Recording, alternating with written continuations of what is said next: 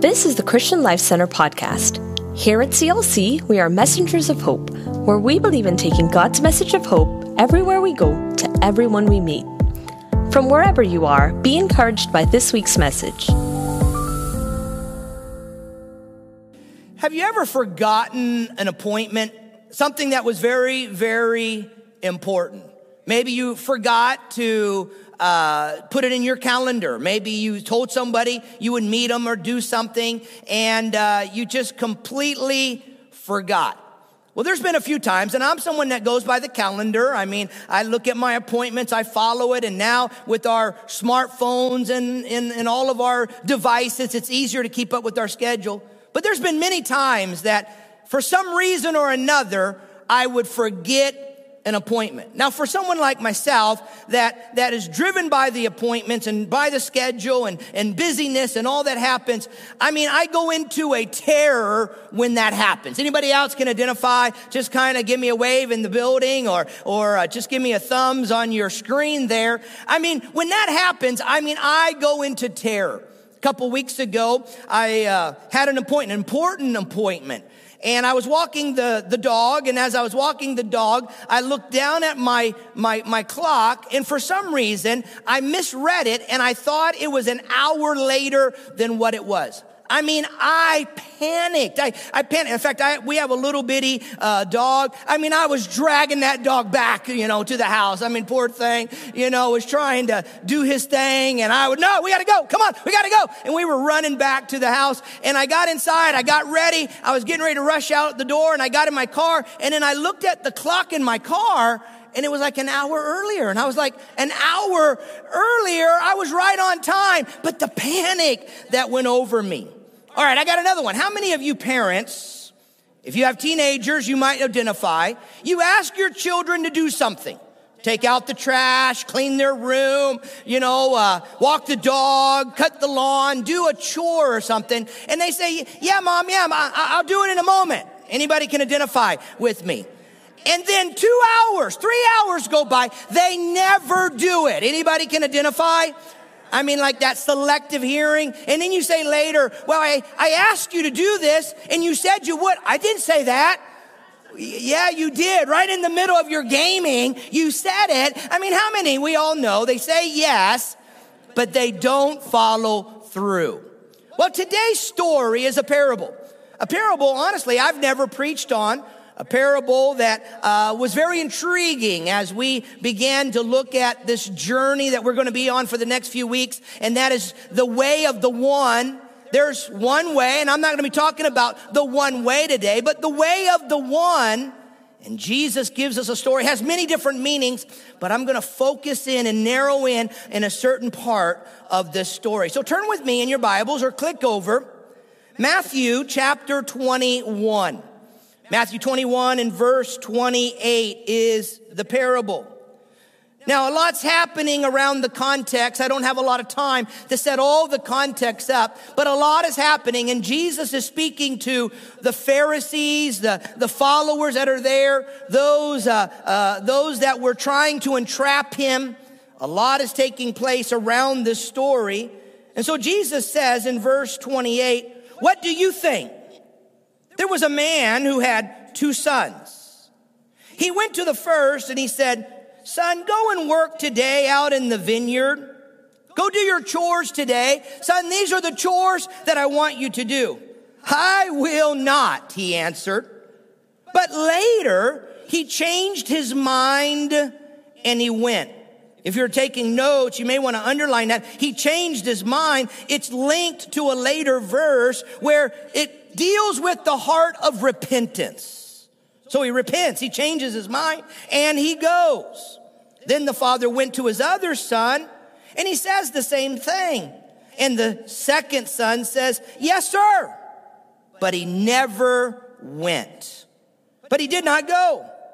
Jesus asked the question, which of the 2 did what the father wanted? The first, they answered.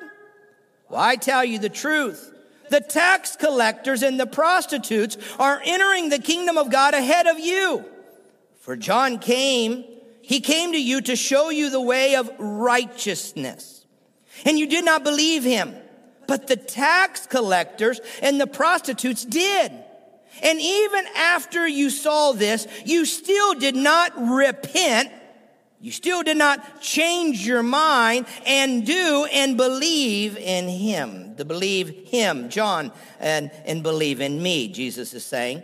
If you go down a few more verses, down to verse 45, he'll go into a second story that has other parallel meanings with this first parable. But in verse 45, same context, same story, same event. When the chief priests and the Pharisees heard Jesus' parables, they knew he was talking about them. The question I have for you today is, which son are you? Let me give you a little bit of the narrative, a narrative part of our story today. This is a simple parable, and it's very, very clear, and yet it has several different meanings. The father, of course, represents the Lord. Jesus likens the first son to the prostitutes or to the tax collectors. That is, to the non-believers, to those that are not following Christ. At first they reject, but then they change their mind. They're moved in some way, and they turn to him. The second son represents supposedly the Christ followers. Those that are religious, those that are self-righteous maybe even, those that have made a profession of faith. They've claimed to be Christ followers. He says to them, go out and work. I want you to go do your chores. I want you to go do what I'm asking. Now, when you read this in the original, it's what's called the emphatic imperfect. It means that there is no option to what God is asking them to do. He's asking them to go and work, go out and work in my vineyard, in my harvest. And there was no choice for them. They have to do what the Father was asking. There was no other alternative. So here, the sons are challenged to go out and work for the Lord. And we know in Scripture, as Christ followers, as disciples of the Lord, that the harvest is plentiful. It is great, but the laborers are few. Can I say it another way? In our story here, there are many laborers that are not laboring. There are many laborers who are called to go and say they will go and will have powerful worship times and times of commitment and times of dedication, and yet they don't go. So Jesus says in the story to them, today I want you to go. It's not something for afar off. It's not something for next week. It's like telling your children, I want you to do your chores today. Here's the list of what I want you to do. And they say, yes, I will. And then they don't. No, he's saying today, I want you to do it. Not next week, not next year. Today, I want you to go. Because the idea of the harvest is if we delay and if we wait, then it will be too late and the harvest will rot in the fields. And therefore, all of us, the challenge is to realize and to see that the harvest is a harvest that's got to be reaped today. And yet something comes over us and we like the second son will make commitments sometimes, and yet we don't go. Scripture tells us that today is the day to work. Today is the day of salvation. There's a time coming, night is coming, when no man can work. I want you to go out into the harvest. The harvest is the work of God, and it's that which God calls you and I to. And as a messenger of hope, as one that says, God, we are Christ followers and you've given your love and your grace and your mercy and salvation to us. There's something in us that understands the mandate, the emphatic imperative of there is no other option. As a servant and a follower of Christ, I must go out. Can I hear an amen? So the first son in that moment of rebellion says, no, I won't go. At least he says it up front, right? Now, he says, no, I won't. Why does he say that? Well, we don't know, but there is something that is holding him back. Maybe it's a selfish thoughts. That's the word that I was looking for in my mind there. Maybe it was his own schedule, his own things he wanted to do, maybe things that he desired to do, and that's not something that he wanted to do. And yet something happens, and in our story, he changes his mind and he goes. The change of mind is linked to repentance later in the story. He repented, they repented. The prostitutes and the tax collectors, those that aren't following Christ, realize that there is only one way to get peace with God and grace, and they repent and they change their mind and they turn to God. And so here it's likened to this first son who says at first no, he rejects, but then he has a change of mind. We've been looking at this idea of repentance throughout this entire year because it's something that's got to be a bedrock for you and I, that we understand that it's through repentance that we come into the grace of God and the mercy of God. What are we repenting on? Well, we're repenting of the sin that we have committed, how we have violated the commands and the laws and the ways of God. That which God says, this is the way I want you to go. And when we rebel, when we don't walk that way, then the Bible says that that is sin. But then there comes something that brings a revelation. The Spirit illuminates to you and I that we are isolated, separated, alienated from God because of our sin. That sin that has violated the way of God, the purposes of God, that sin is the very thing that separates us.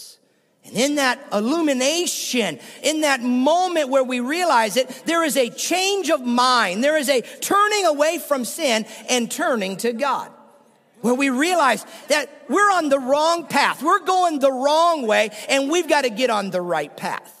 When Pastor Candy and I first moved to Europe as missionaries, the public transportation system was buses and trains, and we were just learning German, and I was just learning how to get on the right train, to go the right direction, to go the right way. And sometimes if you got on the wrong train, some of you that come from the north, New Jersey, New York, Boston, Chicago, some of these places that have subway systems, you'll understand a little bit better. If you get on the wrong train, you'll be going in the wrong direction. And I got on the train out in the country one day, and when I got on the train, I thought I was going in the right direction where I needed to go, and I realized after I was on the train, I was going in the wrong direction. Well, in that moment, there was a conscious decision of understanding I'm going in the wrong direction. I've got to get off the train to get on the right train to go in the right direction. That's what happens to this young man in the story, is he realizes there is a change of his mind, and he has to turn from the direction he's going to go in the right direction. Well, what changed? Well, we don't know what changed in him, but he has this encounter with God, and God awakens him somehow to that. And here we see it's linked to the word repentance, to doing what God wants him to do. Now, we know, we've looked at it throughout the year on multiple occasions, that God will use many different things to get our attention. He'll use many different things to speak to us and to reveal his will and purpose, so that there'll be a change of our mind, a change of our heart, so that we'll get on the right train, go in the right direction, turn from our sin and turn to God. One of the things that God uses the most in our lives is his word. The word of God, even in moments like this, that it's illuminated. It's preached, it's shared, and God begins to use it to bring conviction into our heart. The Holy Spirit's work is a work of conviction, where he's wooing and he's leading and he's guiding and he's speaking to you and I. And through the moments like we've even had today, moments of worship and praise, moments of soaking in his presence, the Holy Spirit begins to bring revelation. Another word for you is illumination. He illuminates God's will, God's purpose, the word of God, and God's ways for you and I. And I love that. Amen. I love when God does that in my life. Another thing that God will use in our life is circumstances and situations. I'm telling you, when you go through certain circumstances and situations, you've got to open your ears, open your eyes, open your spirit, and say, God, I want to hear from you, and I want to know what you're saying, because God will use that situation. even in crisis, even in times of trauma, even in a global pandemic and what we've gone through, God is still speaking and he's illuminating and he wants to show you and I what his will is, and we've got to open our ears, hearts, and eyes to hear what it is. And God will always use the body of Christ. He'll use other people in our life that will come in, and the rub of their life with our life will begin to reveal to us what God's will is. So the first son says, I won't go. But then he has this change of heart and mind, and he decides to do it. The second son says, I'll go. Yes, sir, I'll do it. And then he doesn't go.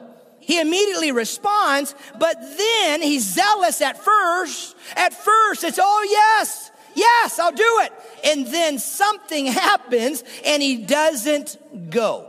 He never goes out to do the will of the Lord, what the Lord asked him to do. Well, again, Jesus says, the harvest is great, the laborers are few. Now, what Jesus is talking about is that there aren't a few Christ followers, there are a few laboring Christ followers, laborers who are laboring in the harvest field. The harvest is great, but few are actually going.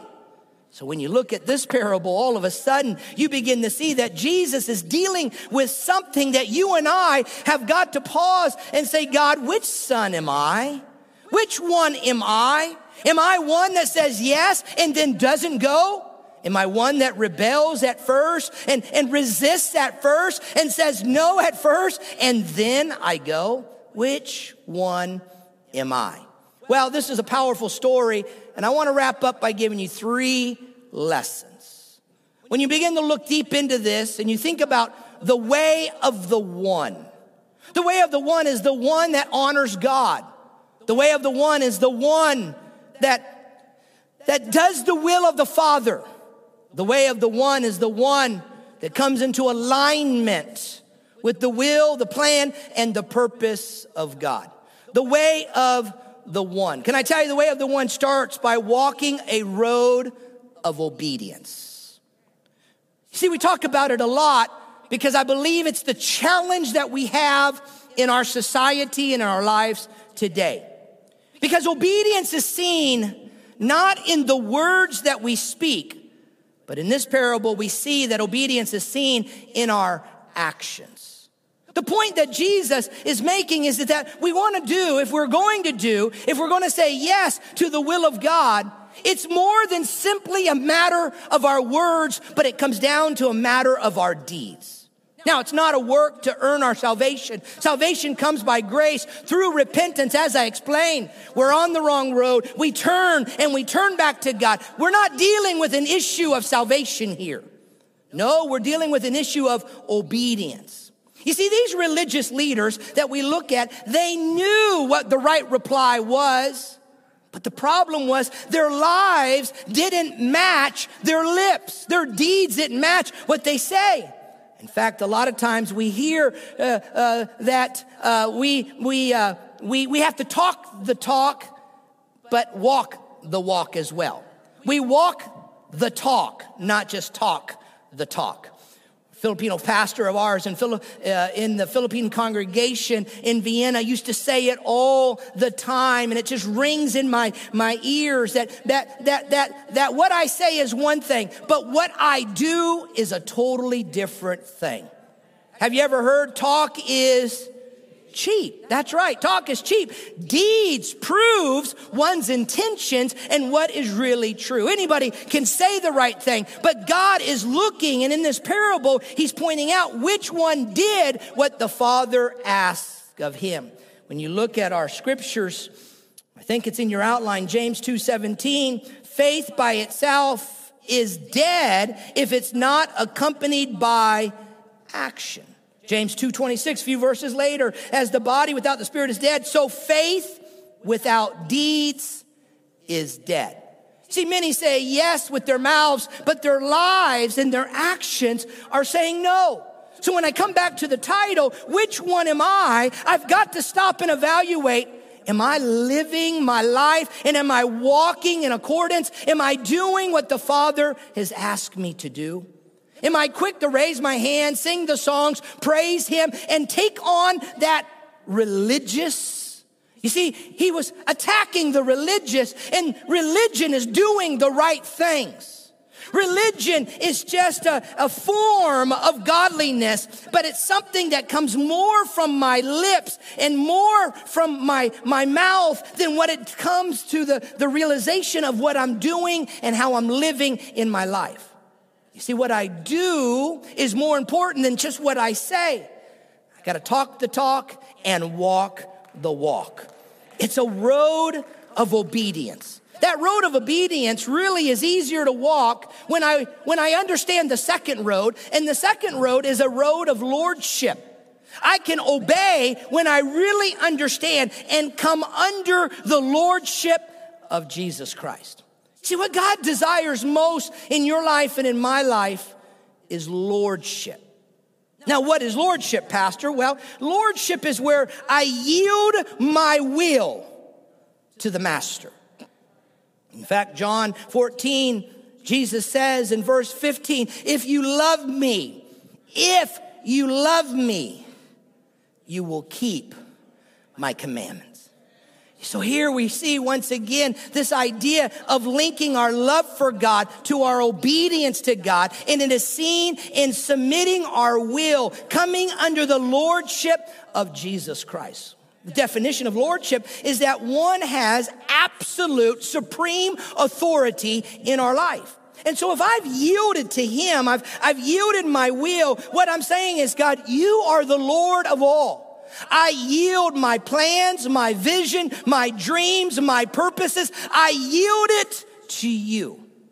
You see, lordship, surrendering to him is saying, God, I want you to be exalted in every area of my life. Jesus says it this way in another passage of Scripture. In fact, we're going to look at it a little bit more in detail next week. But in Matthew chapter 7 and verse 21, he says it this way, not everyone who calls out to me, Matthew 7:21, calls out to me, Lord, Lord, will enter the kingdom of heaven. We've got to walk the walk, not just talk the talk. What Jesus is going to point out here is that it's about lordship. Not everyone who calls out to me, Lord, Lord, will enter the kingdom of heaven.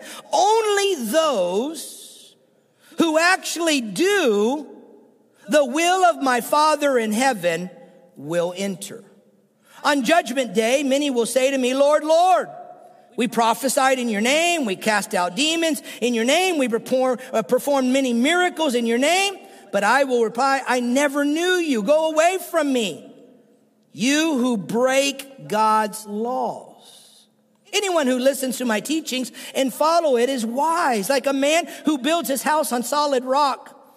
Though the rains will come and the torrents and the winds and the floods will rise and the winds will beat against the home, it will not collapse because it is built on a bedrock. But anyone who hears my teaching and ignores it is foolish.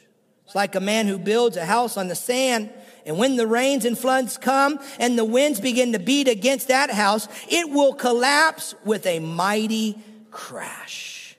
Powerful, powerful. What he is saying is, if we don't do what we say, if we don't live what we determine in our hearts that we believe, then it's like the foolish man that's building his house on the sand, that when the winds and the rains and the floods begin to come, it will crash down. I mean, it's a powerful, powerful verse. In fact, he says here, and he's making reference, I don't have time to go real deep, but he says on judgment day, many will say to me, what judgment day is he talking about? He's talking about the judgment seat of Christ.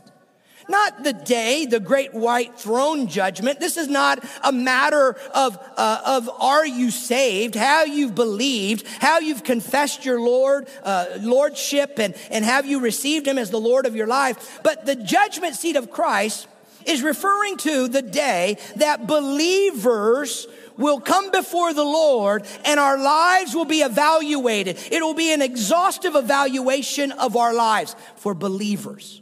It's not a matter of salvation, it's a matter of rewards. In fact, on Judgment Day here, it's referring to, and I'm going to use this stool, it's referring to the day that believers will come to what's called the judgment seat. The bema was the original word. And it was a day as though you would sit on the seat. And as you would sit there, all will be judged by Christ. In fact, Paul says that in 2 Corinthians 5:10, for all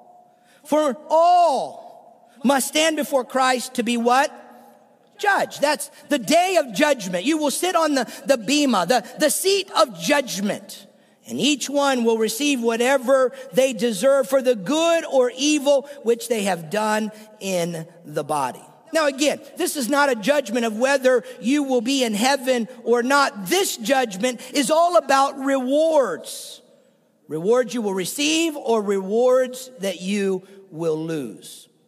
I'm reminded of a story of many of you that are parents will remember those award ceremonies at the end of a school year where you go and your children are receiving awards. I remember one year, one of our sons, we were in Vienna. We were at the school, and it was, I won't say which one, but one of our sons received an award, and Candy and I always went to the award ceremonies. We always tried to be at their events, sporting events, whatever it may be. And we were sitting out there, and of course we didn't know what awards that they were going to get. And one of our sons received the award of being I forget what they called it, but he was the cleanest, the most tidiest. He was the greatest helper. And I literally gasped, verbally, aloud. I said, what? I leaned over to Ken. Are they talking about our son? And so on the way home, I said, son, what happens when you go to school? Because that's not how it is when you're at home, right? But I'm reminded of the teacher that at the end of the year, when it was award ceremony, the way they would do it is that teacher would have each one of the students come and sit on a stool. And as he would sit there, or she would sit on the stool, the teacher would begin to read all of the qualities of that one. Everything that was positive and good about that one that they had seen or observed or about them from that whole year. And they would sit there while everybody would hear that for that class. That's like the bema seat, where you will sit on Judgment Day, and there will be an evaluation, an exhaustive evaluation of our life. Not will you be in heaven or not, but the rewards that you will receive or lose on Judgment Day. As I was writing this sermon this week, I couldn't help but think of that movie. Maybe you saw it many years ago, the movie of Schindler's List. The Polish businessman who used his money in his factory and in his workplace to save many of the Jews that would have been sent to the concentration camps. Candy and I have been to those camps throughout Austria and even up into Poland. I mean, it's horrible places. And when you read and see what was happening in those days and those times, when you go with us to Jerusalem and Israel and we walk through the Holocaust Museum and you just see of all of the atrocities and the evil in man's heart. And boy, it still continues to today. We're still fighting it here in America and around the world. And it's been in our history of America and in the history of the world for so long. And there in the Holocaust, you see and you feel the pain.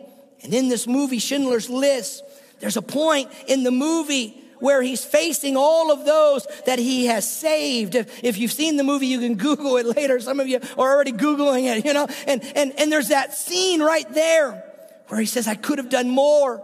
I didn't do enough. He says, this watch, this pen, this could have saved 2, 1. It could have saved 1. It's all gold. And he's talking about all that he could have done. And his assistant, who was also a Jew, said, you did so much. Look at all these that have been saved, over 1,100 that he had saved from going to the concentration camps. And He was broken, and he was in that moment where he said, I could have done more. There was more I could have done. Well, I believe on Judgment Day, we're going to sit in that moment like Schindler's List, and there's going to be a realization for you and I that because he's the Lord of our life and because of what he's done for us, we have been called to go into the harvest and to do what he asks for us. What's the motivation? It's not the reward. No, the motivation is because of a love for God. The motivation is because of what he's done and because of who he is and because of the grace and the mercy. Because of that, I come to a place, Jesus said, like the prostitutes and the tax collectors, that at first I reject, but then there's a moment of realization. I'm sitting on the bema seat and I realize what he's done, and there's a moment that moves me into obedience and submission to the Master. Why do I do it? Why do you do it? Why do we work in the harvest? Why do we respond to what God is asking? It's because of our love for him. Can I hear an amen? It's our love for him. It's a desire to know him. It's a desire to walk in his ways, to love him more, and to give our hearts to him. Well, the third and final thought that comes to me out of this scripture is that when we walk the road of obedience and we understand the road of lordship, it really does bring us to a road of peace in our life. Now, what are you talking about, Pastor? Peace. I'm convinced the more I walk with God, the more I preach and share God's word, the more we counsel and pray and walk with people, I'm convinced that if we understand the road of lordship, if we come to a place of walking on that road of obedience, that we yield our will to him and we surrender to his will and plan, we walk according to his ways, that our desire is to honor him, to fulfill his purpose. When we really live our life like that, that road becomes a road of peace in our life. Shalom, peace. That the turbulence of life doesn't affect you and I, because that peace is a peace that's rooted in the joy of the Lord. Oh yes, there's storms. Oh yes, there's waves that are crashing, but we've built our house on a solid rock. And because we walk a road of obedience and we're walking a road of lordship, that the winds will come, the rains will crash, the floods will rise, but we will not fall. Why? Because of what we built our house upon. It's a road of peace. You know what really burdens and hurts my heart as a pastor is to walk with people that are walking through so many difficult situations and know that they could have avoided that if they would have walked the road of obedience, if they would have come under the lordship of Jesus Christ. The consequences that have brought so much turmoil in their life, that could have been avoided. And they would have been on a road of peace. You see, there's benefits. Two in particular that I leave you with this morning. The first is that when we walk this road, the way of the one, the servant that's been called and responds, that there is a power, Christ's power, that comes into our life, and in our own weakness, in our own struggles, peace comes into your life. When you yield to the Lord like that, there is a peace that comes. How do I know that I'm yielding? How do I know, Pastor, that I'm yielding my will? See, it's easy for me to say it, but how do you know when you're really doing it? Is a simple evaluation in your life. The evaluation is, how attached to the world are you? Are you more attached to the things of the world and to the values of this world and to the things that are in this world than you are to God? Then the reality is that you've got to yield a little bit more. In fact, Scripture says he's got to become greater and greater and greater, and I've got to become less and less and less. In fact, in 1 John chapter 2, it says it this way: stop loving this evil world and all that it offers you. For when you love these things, you show that you don't really love God. You see, when you do that, you're showing that where your love and your commitment for all of these worldly things, these evil desires, then he starts mentioning them. These are not from God. No, they're from the evil world itself. The evil world is the values of this world, the systems of this world, the things of this world, the passions and the pleasures of this world, the things that push us to live a life that would be that which others would look at, the pride of life. He says all of these things, these values, these systems, these things, they're not from God. You see, when we yield, when we walk a road of obedience, what begins to happen is all of a sudden we begin to realize that the power of Christ, the authority of Christ, the anointing of Christ becomes a power and a strength that enables you to walk and live a life of peace. A second benefit, when we walk a road of lordship, we understand the road of obedience. You see, it's so easy to find ourselves like the religious Pharisees in the story. I mean, here they are. They knew the right things. They might have even said the right things, but they didn't do what the Father wanted them to do. But when we begin to walk that road, there is a powerful transformation that begins to take place in my heart. Christ's transforming work in my life. And that brings an emotional peace. That brings a confidence and a strength in who I know that he is in my life. Let me finish with this last verse. Colossians chapter 3 and verse 1. Since then, you have been raised with Christ. You've accepted Christ. You've yielded to Christ. You've surrendered to Christ. Set your hearts on things above. That's where Christ is seated at the right hand of God. Set your mind on those things, not on the earthly things. For you died and your life is now hidden with Christ. When Christ, who is your life, appears, then you will appear with him in all of his glory.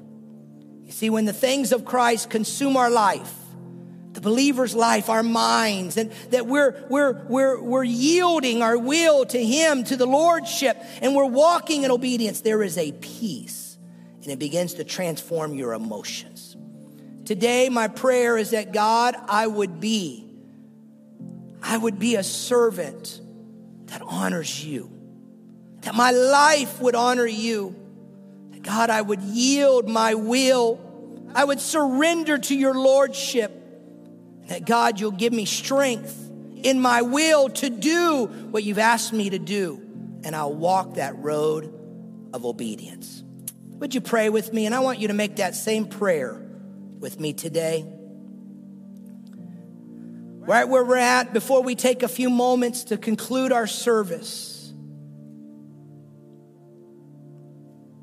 which one are you? I think the story hits all of us. And it's easy to say, God, I do what you want. But I think if we all pause and we say, Father, reveal, help us, strengthen us, enable us, that God, we would be the ones that would walk with you and serve you and do what you want us to do. That God, today you would be glorified in our life. Today, be honored. Right where you're at, I want you to begin to yield your will. Yield to the Lord. Yield to his lordship. Just begin to, right where you're at, say, Lord, I surrender all to you. I commit my life to you. Lord, help me not only to say it, but help me to live it and to walk with you. Today, God, we honor you. We worship you. We praise you. We glorify you. For any that are not walking with God today, you've never surrendered your life to Christ today, I ask you to pray this prayer with me and say, Father, thank you for the revelation of salvation. And today I make a determination to change my life, to change my thinking, to turn to you, because in you is salvation. In you is peace. In you is eternal life. And I ask you to come into my heart, come into my life. Forgive me. Forgive me of how I've rebelled. Forgive me, God, where I've been saying no to you. And today I determined to say yes. Yes to you, oh God. Yes to your ways. Come into my life. Come into my heart. Forgive me of my sin.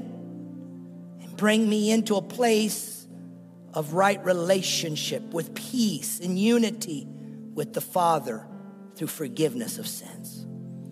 Today I ask you to break the power of sin over my life and over my heart. And I commit to you. And all God's people said, amen and amen and amen. Give the Lord a praise for a moment. If you just prayed with me, maybe you're watching online right now, we want to help you. If you know that you're not where you needed to be and you prayed that prayer with me, that there are things that you desire God to do in your life, to turn your life around, then we want to walk with you. Will you do me a favor and take your cell phone, take your smartphone, and will you text the word salvation? You'll see the number coming on the screen. Here in the auditorium, you can do the same. And as soon as you text the word salvation, it'll give us an opportunity to be praying with you, to believe with you, to walk with you, and to believe God's going to do a greater work in and through your life. If this ministry is making an impact in your life, why not help us make an impact on the lives of others by partnering with us today? You can give through our CLC app or at clcftl.org/give. Thank you for listening, and remember to subscribe for more inspiring messages like this. Now go and be messengers of hope.